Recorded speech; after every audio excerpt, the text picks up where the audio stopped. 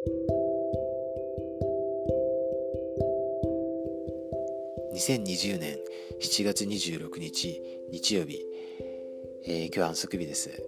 して私に従ってきなさいも、最後のところですね、テキストから読みたいと思います。小さな簡単なことによって大いなることが成し遂げられるのである。時折自分の抱える問題があまりにも大きくて複雑なため、解決法も大きくて複雑だろうと感じてしまうかもしれません。しかしながら、宮座の成就とご自分の子供たちの生活を祝福するにあたり、主は繰り返し小さな簡単なことを用いることを選ばれます。アルマ37章6から7節を読みながら、自分の人生の中でこの原則が活用された時のことについて深く考え、記録してください。あなたを祝福し、宮座の成就のために主が使われる小さな簡単なことにはどのようなものがあるでしょうか。アルマ37章41から46節、ダニエル・ジョークス、小さな簡単なこと、リアホナ2018年5月号の89ページから92ページも参照してください。ということで、そうですね、私やっぱこの聖句は多分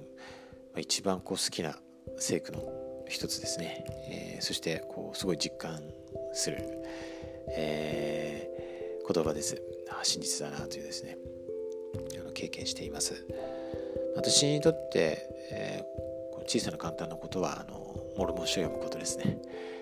もうそれは本当にその通りだなと思います。自分がバプテスマを受けてもうすぐ31年ぐらいになるんですけど、どうですかね、毎日だいたい1章ぐらいのペースでずっと読んできてるわけですよね。伝道中とかはまたなんかちょっと違ったのかもしれませんけども、おそらく多分伝道中もそんな感じだったんじゃないでしょうかね。だから、それをとにかくずっと続けて、いるわけですけど、最近になって本当にこのモルモン書を読むことの大切さ、そして、その力、それを本当に感じてますね。そしてなんて言うんでしょうか、それをこれからもずっと続いていくので、もう今なんかものすごいそれが自分の中で泉になっていて、こんこんと生ける水が湧いてきていて、でそれを飲ませていただいている。そしてこれからもそれをずっと続いていくわけですね。永遠に続きます。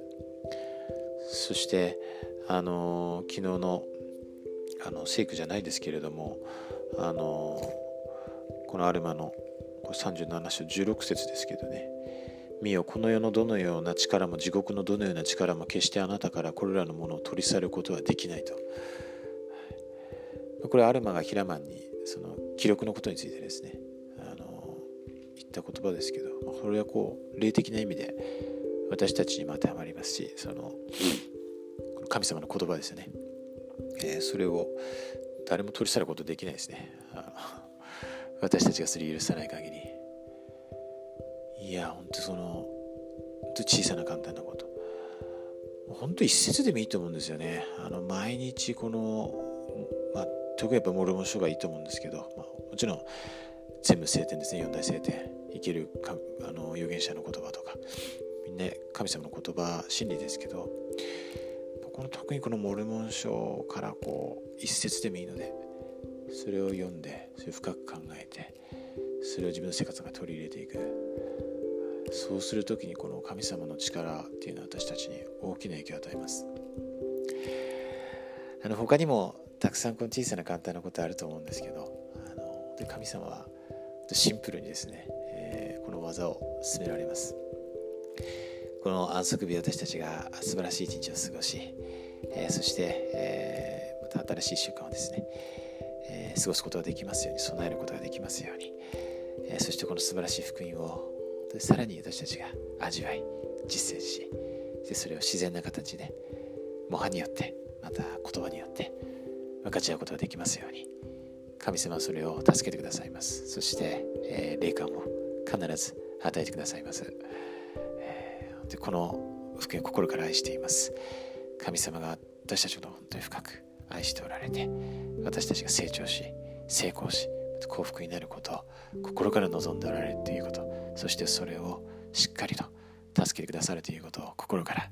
イエス・キリスト様の皆によって証しします。アーメン。